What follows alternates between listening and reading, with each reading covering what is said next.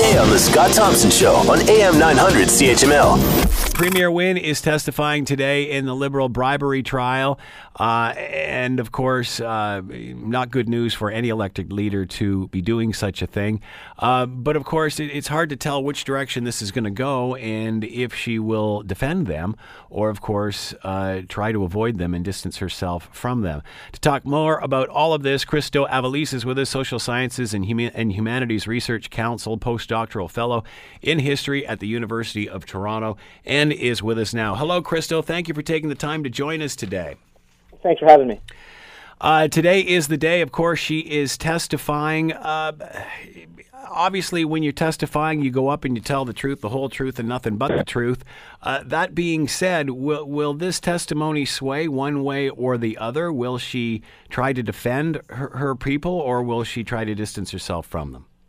I think it'll have to be a mixture of the two. I mean, the reality is that there's both the legality that's happening here, but there's also the politics. And you can't separate the two when any kind of sitting official, especially a premier, is testifying on an issue. So you might have, for instance, her effort to try to distance herself from this matter, but in so doing, it might protect her legally but hurt her politically. It might make her look like she's eschewing responsibility or that she doesn't have a firm grasp on what's happening in her own administration, her own party, her own office, what have you. Again, if she defends her people too closely, that might inspire this view that she's loyal and she takes responsibility, but that could put her in trouble by making her look like she's connected in some direct or indirect way to the things that have been alleged.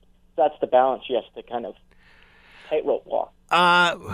Would they all be on the same page? Would anybody be surprised about what anybody says before all of this trial? Would anybody be surprised at anybody's testimony between the three of these people? I mean, I'm not sure. I think, part of the challenge is that, they're probably relatively on the same page. And this isn't to kind of, inspire any idea that they're colluding or what have you, that they're corroborating testimony in any kind of unseemly way. But, they probably all have a similar perspective on the case, which is that, there wasn't bribery here, and that what the decision was made was for the best of the parties and for the best of the riding and all of that. And I think from that perspective, you'll see that.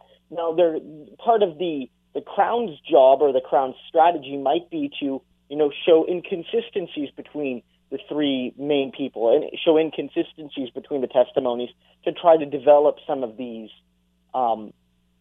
different, maybe through questioning, an individual reveals something or reveals a perspective unintentionally or what have you. And that's, something a skilled lawyer can often do.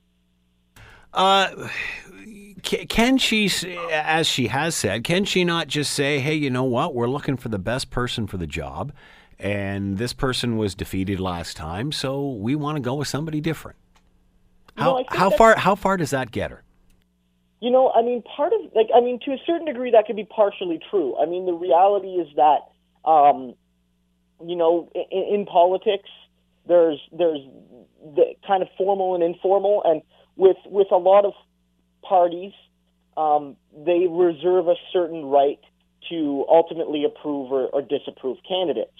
And there are processes and whatnot, but most parties leave themselves wiggle room to kind of say at some point, look, we don't want to let you run. We don't think you'll win. We think you have a item in your past that makes you a liability to our brand, or maybe you've written something that is ideologically incongruous with what we believe in, and we don't want that being on the news. So parties reserve that right all the time.